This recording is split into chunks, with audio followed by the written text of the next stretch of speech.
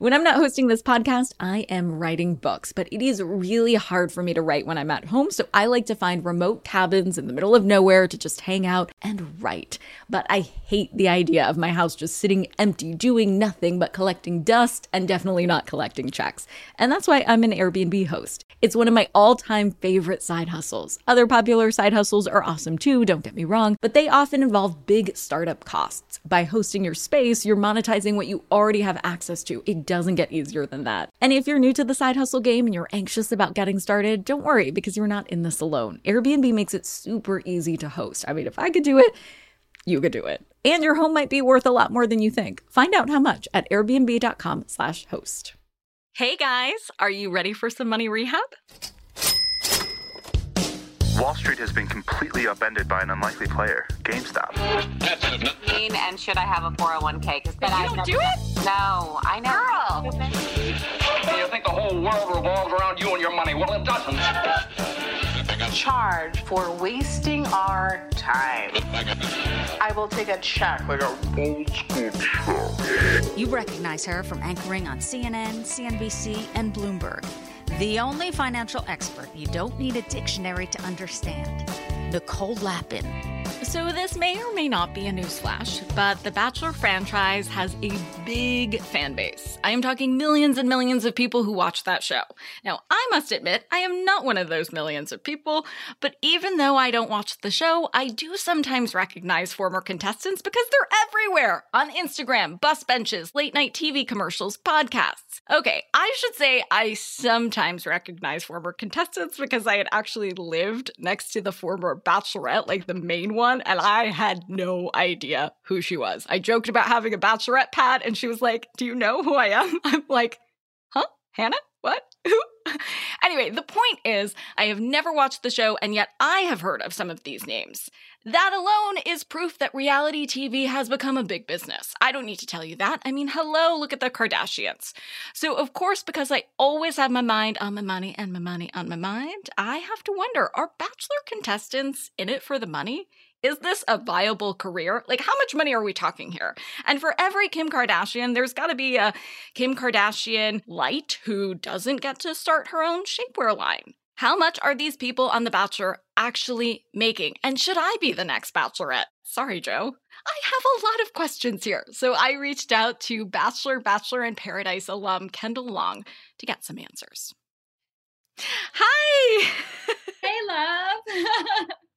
So, Kendall, I'm so excited to chat with you, but before we start, I have a confession to make. I have never, not once, not ever, seen an episode of The Bachelor or any variations of it. Lucky so few. Please talk to me like I'm a 5-year-old when it comes to all Bachelor things. Yeah, no worries at all. Basically, we kiss and cry on TV, so it's great. Perfect. All of my favorite things. So tell me a little bit about your life and finances pre-Bachelor. Pre-Bachelor, I was a poor college student, an art student. While I was in school, I had 2 jobs. I also had a track scholarship. And then when I graduated, I moved to Los Angeles and I was doing creative directing, set dressing, creative directing.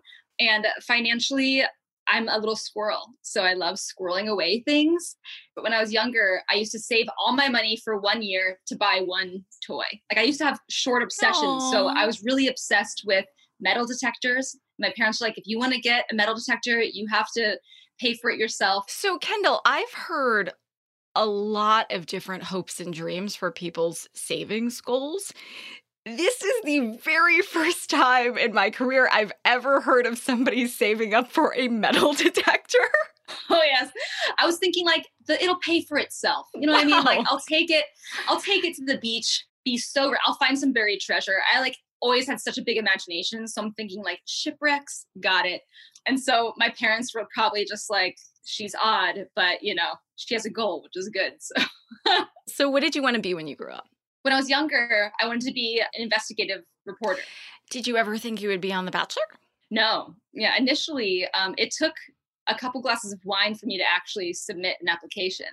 I was with my sister and some girlfriends house sitting my parents' place. I never had a TV because, I was still paying off student debt and all that stuff.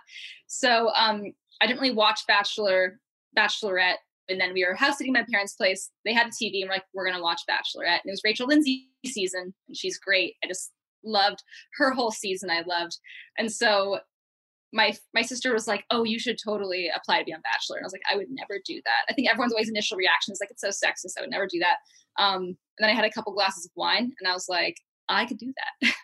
And so I filled out an application, like not seriously. I was thinking, I'm a ukulele playing taxidermy collecting twin. I was like, they're never going to want me. And they're like, we have our weirdo. And they called me the next day.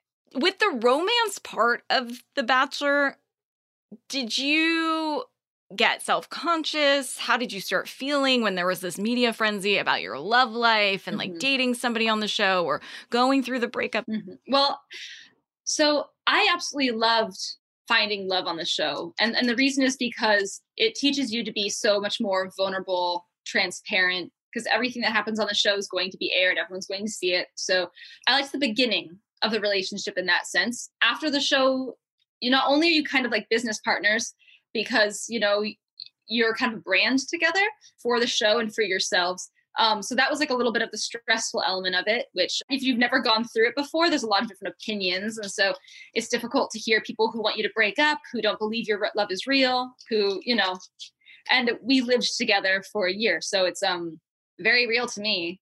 So, and then I'd have people who would like find our phone numbers and try to text us and say that we're cheating. Like, it's just weird. Like it's a weird thing. After everything, I would say that I loved how close it brought us, and we have like a really deep friendship because of everything we've been through, and it's unlike any relationship I've ever been in before. So in that sense, like I'm really glad that I was able to go through that. And what does that mean when you get in? Do you sign a contract? Do they pay you? Tell me everything. No money. What? Yeah, they don't pay you anything. I had to set up like my finances before I left because I knew that I could potentially be gone for 3 months. So I was like, who's paying rent? Who's paying my bills? What, I'm not working. I had savings. Like I was always saving up, but I wasn't to the point where I was like, I could just not work, for a month at a time and like not worry at all. So yeah, it was definitely a little nerve wracking, but I kind of just welcomed the idea of like having no control. I'm speechless. I am rarely speechless. So they put you on a TV show and they don't pay you any money for that, and you still have to pay all of your normal bills, but it's basically a full-time job? Yeah, basically. I mean, I got paid for Paradise. They pay people to go to Paradise, but like the way I see it is I think there's like so many people that would go on Bachelor or Bachelorette that they're able to do stuff like that. But yep, no moolah. Okay, you didn't get money for being a contestant, which I have problems with. They should have paid you. But the actual Bachelor himself or the Bachelorette herself, they're making money for being on the show? Yeah. I don't really know exactly how much they make, but it's drastically different depending on who it is, what season it is. They never get paid the same.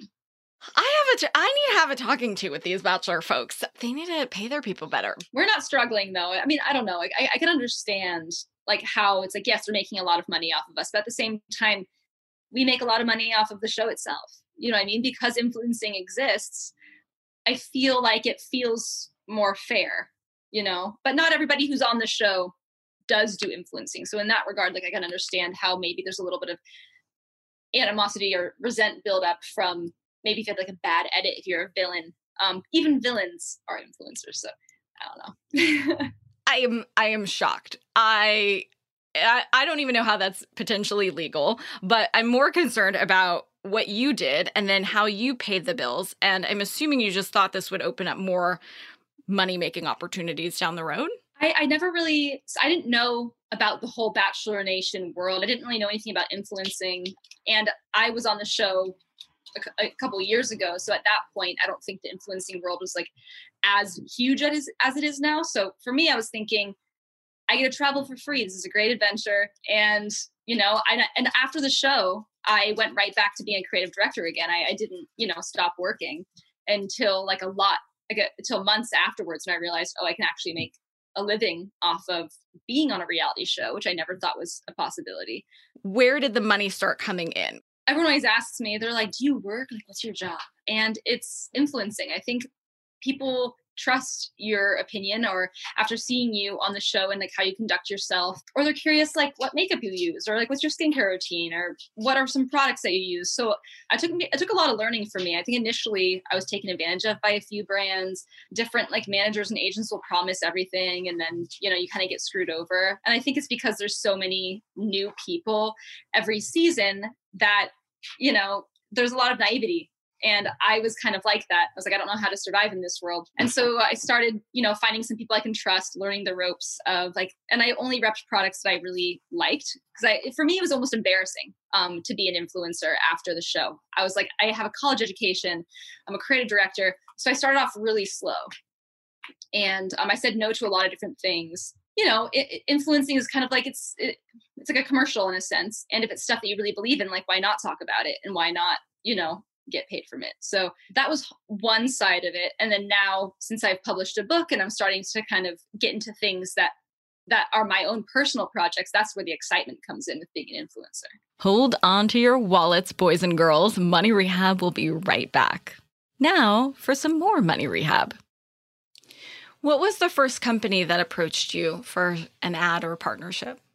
I think it was Be Your Beauty. This is the first one I think I actually did. So I went to this concert event. I took my sister, got her makeup done. It was like this. It was really fun, and they're like, they're fun to work with. And I was thinking at that point, I just really psyched that I could, experience something like that. Do you remember how much they paid you? I don't really remember.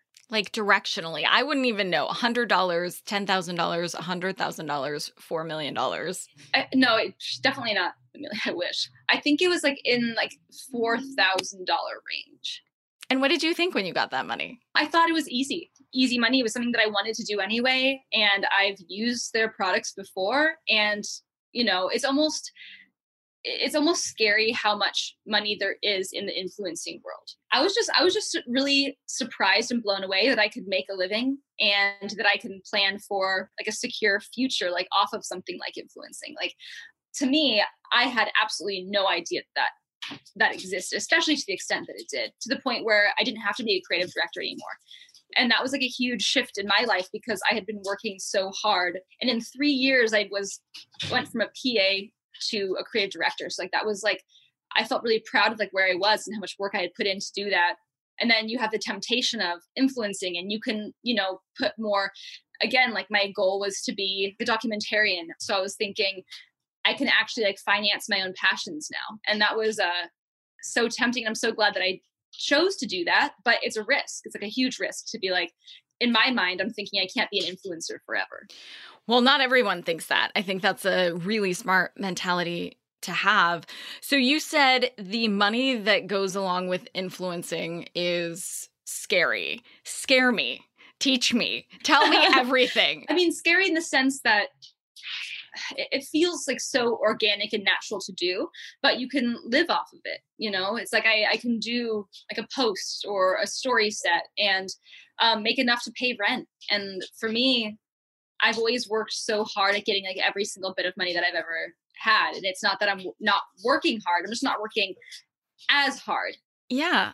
I think a lot of people are so fascinated by the influencer world. I certainly am. I'm more so with every word you say, because I just had no idea how much influencers could make on social media. Can you give us a sense of directionally, like how much are you making if you're a contestant on The Bachelor or the Bachelor dude himself? I would say it's very different. It kind of is based off of your engagement. So companies will usually ask for your back end, which is the analytics with your posts and your story views and all of that.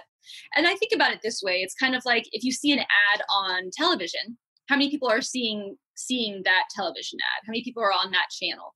And it's very similar to Instagram. Like how many people are going through your page and seeing, so if you view it that way, it's like your own little TV channel. You know what I mean? I would say I don't have 1 million followers, but I would say people who have around 1 million followers are probably being paid about $20,000 per post. 20? Mm-hmm. Did the Bachelor people or the network people talk to you guys about how to prepare for what the show would do to you? Not really. They're just like, you can always talk to producers who I would see as friends. And, you can talk to them about, like you talk with any friend and ask advice and say, hey, this is weird. I've never had to go through this before. They talk with you about it. But I almost think that Bachelor is catching up with social media and how social media is affecting contestants. And I think a lot of people have gone through like really hard times because of social media and, being out there and having so many opinions. And some people have really thrived in it. I don't really know if anyone really knows what to do. So they put you on a show, they don't pay you money, and they're like, okay, now you're going to get a bunch of followers. Go out and make something of your life. Bye. Kind of. Yeah. I mean, but the thing is, I see it as like a head start. It's like, look, this is a gift. Like it really is. It's a gift to have such a voice, And so with that gift, like it's up to you to choose what you want to do with it. I'm personally glad that I have been able to figure it out myself and have gone through my own road of influencing, being on the show, having a following. It's something that I never, ever anticipated my life ever being. And I'm cool with it. Like, I'm happy with everything that it is. Do you now look at your Instagram and social media purely as a business? Is it fun for you too? It's fun for me, yeah. So I try not to look at it as purely from a business standpoint. Then again, I'm not really a traditional influencer, I wouldn't say. I like to do art on there. I'll do like these weird coffee stain artwork things, or I'll talk about animals. I'm really big into taxidermy, so I'll talk about like animals, taxidermy, like entomology. I'm not really sure if Bachelor audience likes that kind of stuff, but I like it, so I still post about it, So I try to keep myself in my page as much as possible. Where did the love of taxidermy come from? Just loving nature and animals. I used to go hiking all the time and just collect skulls. And yeah, I just got a package with a taxiderm piece that I won at an auction. So I'm not going to open that after this. So you forgive me if this is offensive because I don't know the terminology. So you do that. You do the taxidermy, like you stuff animals, basically. So I've only done it a few times. So I'm like, I see myself as an art collector. So like I collect the art of nature preserved, which is taxidermy. So it's not a business. It's purely a hobby. Yeah. I put more money into taxidermy than I make from it. Let's just say that. I mean, we all have our own hobbies. This one is yours. Maybe tax would be more my hobby. So that's weird. Tax and taxidermy. That's great. That's a great hobby to have. I wish I was better at taxes. Here's a tip from Kendall you can take straight to the bank. I would just say don't go on if you're doing it to be an influencer or to get money off of it, because I don't think many people can live off of being an influencer after being on the show. Like any show, you have your main characters that make it through the end. There's no way of predicting that. So if you're going to go into in the show thinking like, I'm going to be an influencer, maybe not. Maybe you hook up with like an agent that has a couple other Bachelor people with them, because then they're more reputable, and figure out who you can trust early on. And that's it for today's episode. I'll see you tomorrow for some more Money Rehab. Money Rehab is a production of iHeartMedia. I'm your host, Nicole Lappin. Our producers are Morgan Lavoie and Catherine Law. Money Rehab is edited and engineered by Brandon Dickert with help from Josh Fisher. Executive producers are Mangesh Hatikadur and Will Pearson. Huge thanks to the OG Money Rehab supervising producer, Michelle Lambs, for her pre-production and development work. And as always, thanks to you for finally investing in yourself so that you can get it together and get it all.